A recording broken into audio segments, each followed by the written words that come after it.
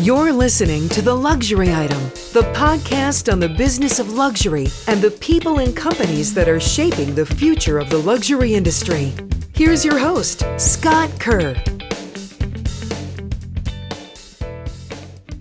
Many people's grandparents and great-grandparents who immigrated to the United States and settled in the Lower East Side of Manhattan during the early 1900s would not recognize it today, with its trendy bars and art galleries. That is, unless they walk down Orchard Street, where a number of historic businesses are still going strong. They're a reminder of an era when shoppers flocked to the Lower East Side for heavily discounted brand names rather than indie designers and edgy boutiques. 100-plus-year-old business with a long history on Orchard Street is Moscot Eyewear. It all started with Hyman Moscot selling ready-to-wear glasses from a modest pushcart in 1915. He opened his first brick-and-mortar shop in 1925 and moved the store to Orchard Street in 1936. Fast forward 107 years to today, and when it comes to eyewear, brands don't get more iconic than Moscot Eyewear. Some noted celebrities in Moscot's little black book full of famous fans include Andy Warhol, Johnny Depp, Jeff Goldblum, Chris Hemsworth, and Ryan Gosling, just to name a few. My guests on The Luxury Item are father and son duo Harvey and Zack Moscot, the fourth and fifth generation of Moscot who currently run the luxury eyewear brand. Dr. Harvey Moscot is the CEO and also a doctor of optometry. He has guided the evolution of the Moscot brand from a neighborhood optical shop to a global fashion eyewear brand. And while Zack Moscot is the chief design officer dedicated to ensuring the longevity of the brand. Welcome to The Luxury Item, Harvey and Zack. Thanks, Scott. Thanks for having us.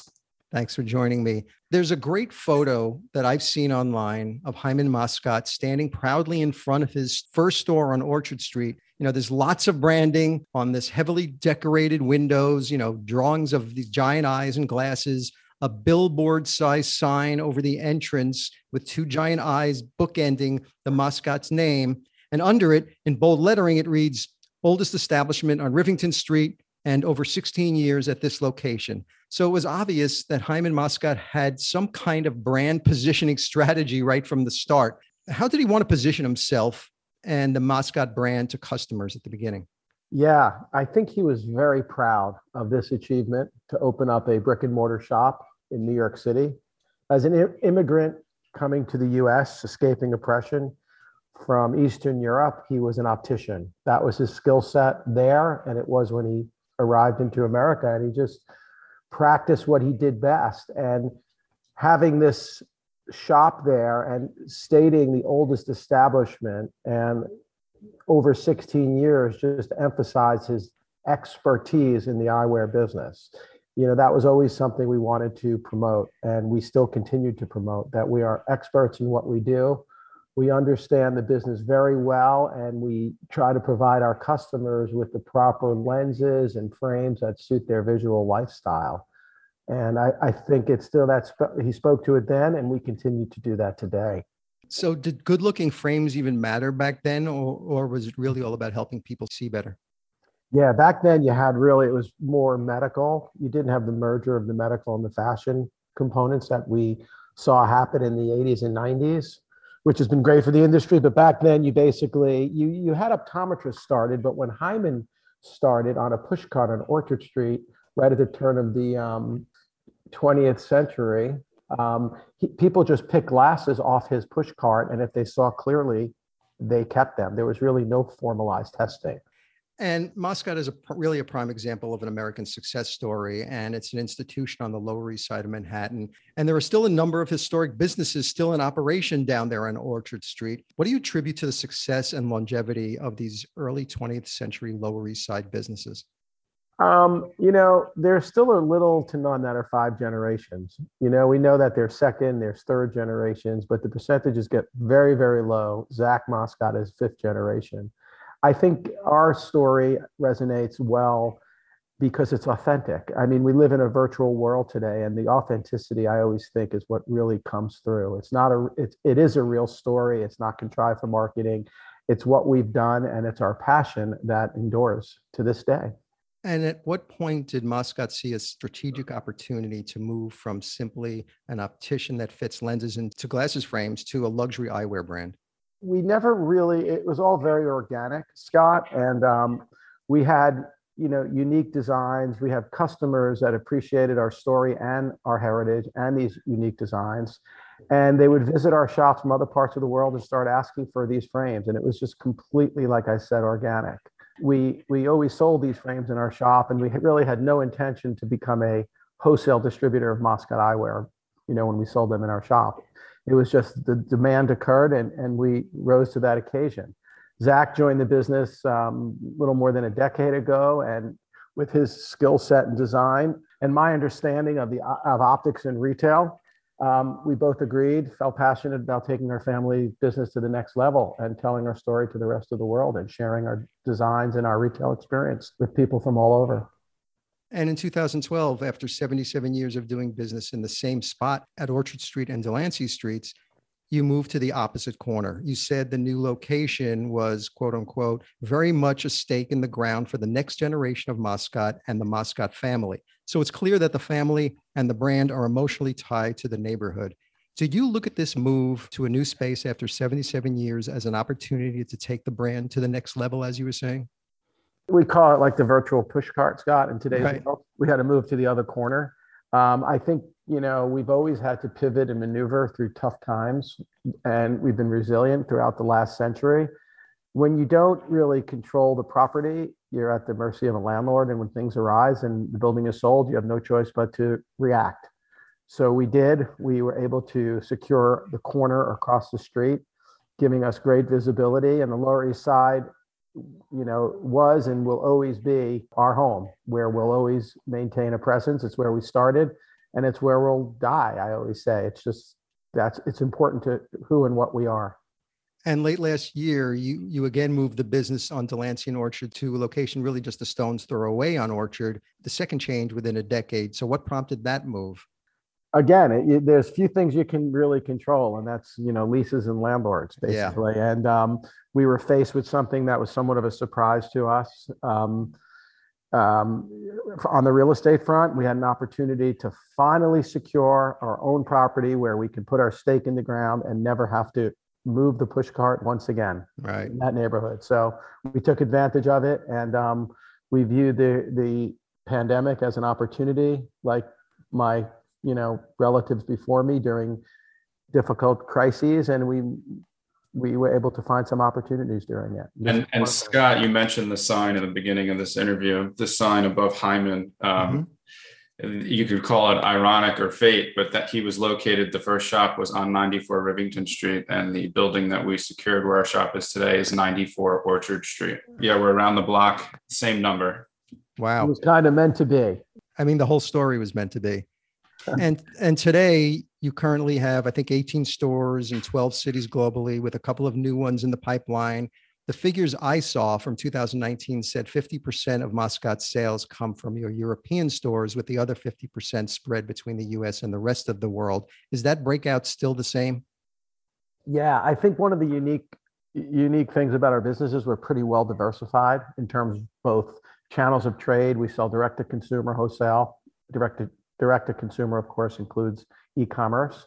And we also sell, 50% of our business is from the US and 50% is abroad. So it's a good mix. It helped us during these tough times as far as hedging and leveraging businesses in different parts of the world.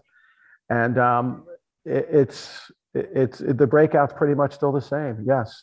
And what percent of your business comes from optical versus sunglasses?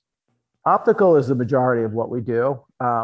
People come and trust us with their vision, like we said earlier, as experts in the field and providing the proper advice. We focus on prescription eyewear.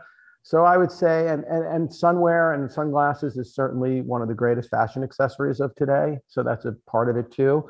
But I would say our mix is about 65% optical and about 35% sunglasses. And the design approach you take for the stores are really interesting. It's like a nostalgic trip back in time to Grandma Sylvia Moscot's living room, filled with tchotchkes and vintage furniture and artifacts from the family archives, tin ceilings that are a signature trait of Lower Manhattan's period architecture.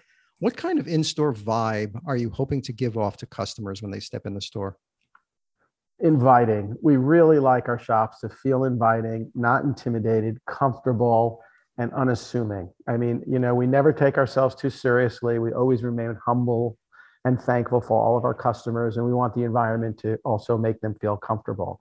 It was always the aesthetic, again, also is extremely organic. My dad was very much into antiques. It's a funny little story, and he would purchase antiques in auction and certain things were beautiful and would bring them home to my mom. And she would say, I don't like that at all. And where do you think it ended up? It ended up in the shop. So it was this amalgam, or what we called like organized entropy, in our Moscot shops that became our physical appearance. And we've recreated it all around the world in our shops. I was just going to add, it's funny, Zack, because we never really sat in a room and said, a shop should look this way or be this way. It was kind of, I guess what you could call the prototype for other shops is really just this collection of history and stuff that the family collected over centuries, including even custom cabinetry that now we will replicate for a new shop. But it's really just the recipe was just this organic collection over time, which is so unique. It's very interesting. And the design approach, I think you just indicated, that is the same in the European locations too. Do they react differently in Europe for the store design and the approach versus the US? I think in Europe, our shops are uniquely different from every other shop in Europe. They tend to be in many cities throughout Europe. They're kind of more clinical, bland. They try to showcase the frames and make everything kind of unassuming so that the frames pop. The Moscot environment is different, and it's so different that I think they find it enjoyable. What do you think, Zack? Yeah, I mean, we try to, wherever we go, we try to bring a little slice of downtown New York City or a piece of the Lower East Side DNA that we've been talking about. And a lot of it is that familial warmth. We're a family business, so we want that to be felt when someone walks in. And, it's the materials that we choose. It's the quirky tchotchkes that we talked about. It's the strange art or the things that my grandfather collected that give it that unique Moscot feeling. And I think a lot of people are taken back in a positive way, or they just see this, wild space. A lot of people don't even realize we're selling eyeglasses at first. Right. So, in our original shop, my father was such an art lover. We had to print Norman Rockwell, which showed the diversity of New York City. Mm-hmm. Every race and creed was in that. And it said, do unto others as you have others do unto you. And that's kind of been like somewhat of a, silent message behind everything we do with our customers and our employees. And it was all because of my dad's appreciation for art. These things just entered the shop. Like you said before, the key appeal lies in its New York City heritage. And do you see customers in Europe and Asia embracing the Moscot story and its heritage? Or is it just purely, the distinct designs over there? I mean, New York City is still the epicenter of the world, and it will continue to be as far as creative energies, culture. It's still revered. We go to Europe a lot, and all of the people we run into, they can't wait to come back to New York City. So I think that's still very important, and it defines who we are, especially the Lower East Side, which was always the hotbed for creatives and artists and that type of persona. So I do think that's a big part of our brand and what resonates with our customers. I think we're fortunate, though, it's the designs as well, right? Because the designs also speak to, their Americana, it's heritage New York. But people certainly appreciate the fact that we're a privately held 5-generational family business. Mm-hmm. I think there's very far and few in between, especially that remain with that nature and have been able to take their story to other parts of the world. The pandemic took its toll on many businesses that long earned their keep through brick and mortar operations. The businesses with the strongest pandemic recoveries had one key factor in common. They embraced technology or leveled up their digital experiences. And like most eyewear establishments, Moscot's business is predominantly in store. So were you prepared to pivot to a full-on digital experience for customers when the pandemic hit? We were fortunate that we were well prepared. We had replatformed and built a new e-commerce site in 2017, and that was probably our third iteration of a website. So we were ready to go, and there were a lot of factors, I think, that also supported us during the pandemic. I think one being our sector in general. We were considered an essential business in a lot of forms due to the eye care component as well. But because of our size, we're very nimble. We were able to pivot also our personnel, and we started to introduce things such as virtual appointments, where we were having our customers sign on to Zooms and we were styling them and, checking in with them. We also introduced other technologies such as our virtual try-on, so people could try on the frames online, and it was true to scale and true to fit, which was important to us so that the optical experience was as good as it could be from a digital lens. And I feel like we were in a good position to really, be able to do different things during a very tough time. And the pandemic also forced eyewear brands to find new ways of engaging customers while they were at home. So how was Moscot reaching consumers trapped in their homes? We reach out to customers all the time. Of course, we've always been marketing, whether it was my grandfather or my great-grandfather. Maybe it was post at that time, but we do it now, obviously, through other channels, through social media, through email, through phone.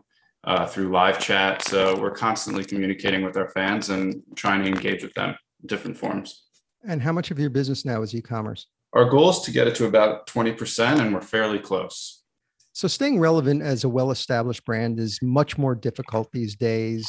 There has been a major decline in brand loyalty as younger audiences crave newness and flocking to these up-and-coming brands as opposed to established brands and retailers.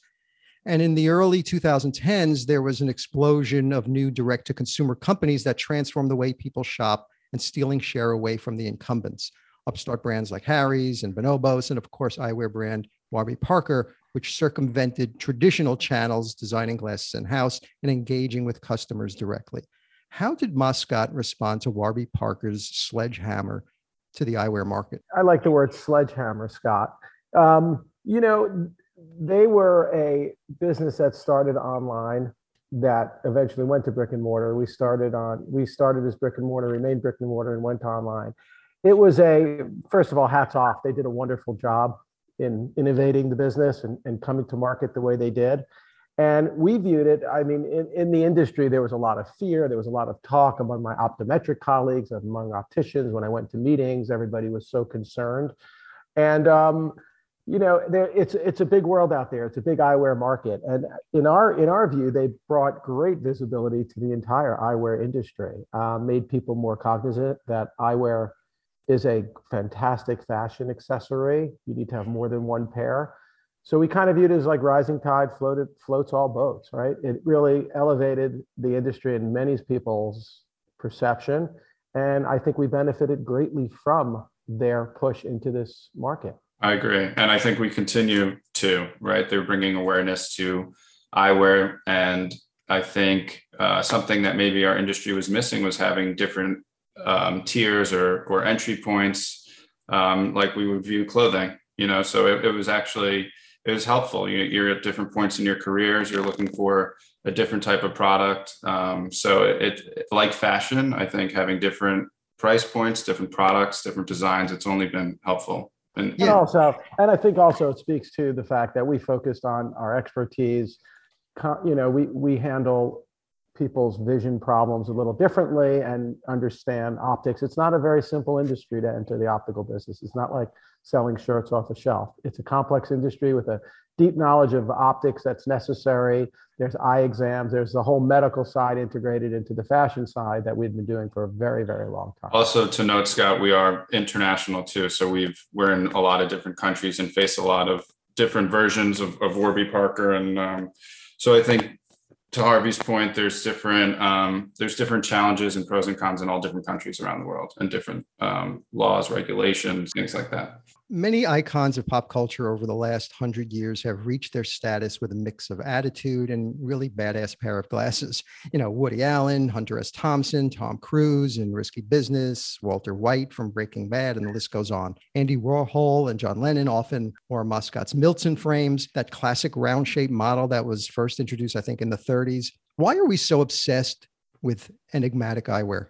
Harvey's famous line is, he always says, glasses are the first thing you put on in the morning and the last thing you take off. And, from an accessory point of view, they will often define who you are and how people perceive you. And that's one of the things I love most about designing eyewear is knowing that when I design a pair of frames, it could literally change the way others see someone or how they feel about themselves. It's a very emotional product. It's emotional design. And so I think a lot of times people are using this accessory because it's on your face as the most prominent thing to really define and say who you are and how bold you are, or how you want to come off as in terms of your fashion and style. It's amazing it took so long, Scott, for eyewear to become a fashion accessory, right? Because people focus on shoes and handbags and things, but this is not only a fashion accessory, it's a visual device. So it's such an important part of somebody's life if you're an eyeglass wearer, that having these frames speak to who and what you are really should have happened way longer. And in Europe, they kind of embraced it sooner than Americans. And Harvey, you graduated optometry school in 1986 and began working as a doctor at Moscot. And you took over as president of the company in 2010. In your new role, what areas of the business did you see the opportunities for growth? Being in the exam room with my family, my dad at the front counter, my brother, may he rest in peace, at the counter too, it was really a family business, and interacting with customers and hearing what they thought about our business, and patients coming from Europe or other states coming to us because they trusted us with their eye care kind of gave me that like aha moment. And I realized that nobody can tell our story as good as we can. So there was a great opportunity to expand our retail presence and tell our story and do the work that we're doing in our one shop on Orchard Street in many other places. And Zack, you officially joined the business in 2013 as Chief Design Officer. You were trained as an industrial designer. As a fifth generation Moscot and the youngest, how were you thinking about the design direction of the brand when you joined? I think there's pressure, of course, to stay true to all of my predecessors, the prior generations, having grown up in the business, interning as a child, visiting as a kid, spending dinners and time, with my grandfather, my father. You live in a family business. It's really all you talk about. And it's kind of just work and life becomes intertwined. So there's certainly an appreciation for the history, what my father did for many years before even I was in the business, what his father did. So I'm constantly, referencing our past from a design perspective, but also a cultural perspective, in order to really understand, and have informed design decisions when I'm designing new collections. So I think the past is very much a part of the present and the future for us. And respecting the legacy from a design perspective is really important in terms of craft quality. Sometimes simplicity in design is really important. And it's important to note, Zack entered the business, Scott, without an optical background. Up until that point, you had to be well-versed in optics, either as an optometrist or an optician. You had to really had the exposure. Zack had an industrial design product degree. So he really entered the business with a different perspective that was extremely refreshing and innovating. What is Moscot doing on the sustainability front? I think we talked a lot in the beginning about the authenticity of our story. And I think first and foremost, that's something that goes a long way, especially with our younger customers or Gen Z customers, because a lot of them are looking for a brand that they can really grab onto or latch onto and understand. And why are they doing what they're doing? Why are they making what they're making? And I think our authentic story, our real story, is something that they appreciate first and foremost. And then strictly from a sustainability point of view, of course, we're using all of the latest acetates and materials that are eco-friendly or bio-friendly, as you mentioned. But for me, it's really sustainability and design. And what I mean by that is that the quality of our frames is so great that we have customers coming in 10, 12, 15 years wearing the same frame. And so when you think about what that means, that to me is the ultimate form of sustainability, because you're not discarding your frame, you're not using multiple pairs, you're not wasting material. So I think through design, through quality, we really achieve a form of sustainability. And you've done some really interesting collaborations and partnerships over the last several years, from Wings and Horns, Common Projects, Freeman's Sporting Club, Smart Automobile, and Todd Snyder. What do you look for in a collaboration partner?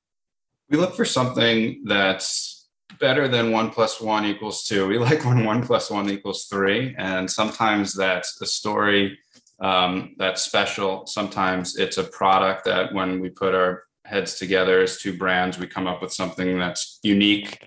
In the case of Wings and Horns, for example, it wasn't just slapping our logos on a frame or on their clothing, but it was figuring out how we could use a cleaning cloth material and a case and infuse it into the jacket and the t-shirt so that there was this utilitarian aspect to the collaboration way to combine the projects. So, it's something along those lines when we're looking to collaborate with other partners.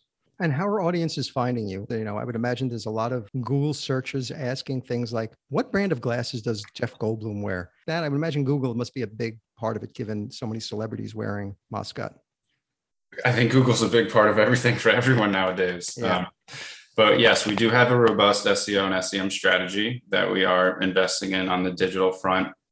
But I think our physical presence also really allows new customers to find us, to see us, to feel us, to try on. And that's why my father and I are on a mission to open up more Moscot shops, because it's just a great way to expose new customers to the brand and give them that unique experience that we were talking about. And charity is also a big part of Moscot experience. Could you talk a little bit about the Moscot Mobilize Foundation?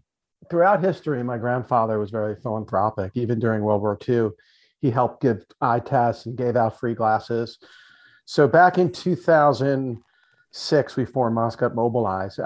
It was an opportunity when I was examining eyes to take the skill set and the team out of the office and help underprivileged New Yorkers who have been so good to us, the city of New York, the people of New York, that we felt it was our time to give back. And we mobilized quarterly, every 2-3 months. We went to the Boys Club. We went to the Doe Fund, the folks that just were released from prison and were trying to get their lives back on track.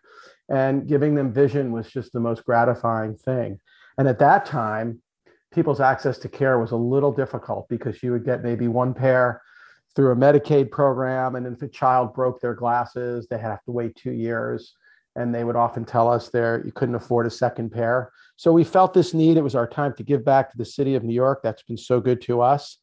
And it was a very gratifying mission. And then Obamacare kicked in and the need was less in demand for us to do it. But that's basically how it started. And it was, the staff loved it. It was great to provide care that you didn't get paid for, and you just got paid for in just appreciation and gratitude. But we're finding ways to evolve the program. Scott, for example, during the pandemic, we talked about pivoting staff. We even allocated staff just to focus on creating prescription eyeglasses for frontline healthcare workers. And we created this, it was almost like an upstart of a new business, but we essentially gifted 5,000 pairs to frontline healthcare workers around the country. And it was an incredible feat. And we were featured on the cover of Newsweek. And so I think just giving back to the community, our country, when in need, it's certainly a part of who we are as a multi-generational American business. So what do you think Hyman Moscot would say today about the newest chapter of the Moscot story? He would definitely say, remain humble.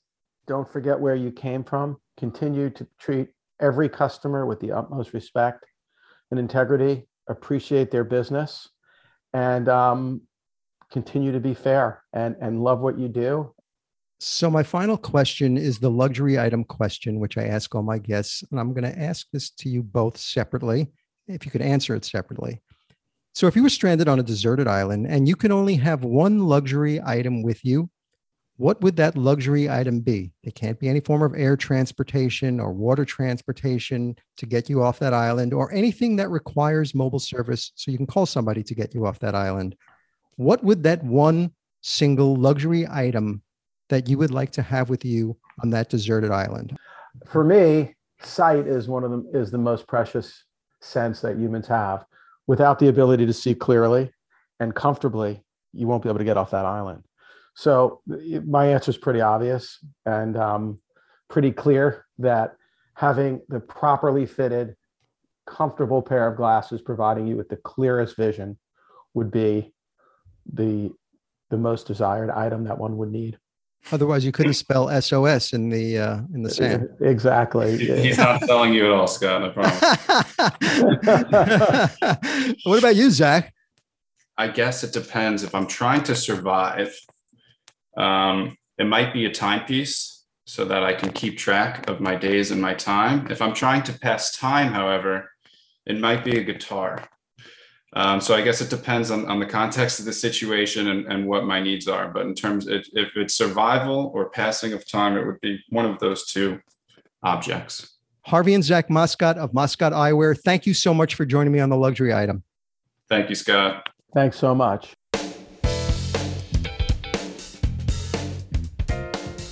That's it for this episode of the Luxury Item Podcast. Thank you so much for listening.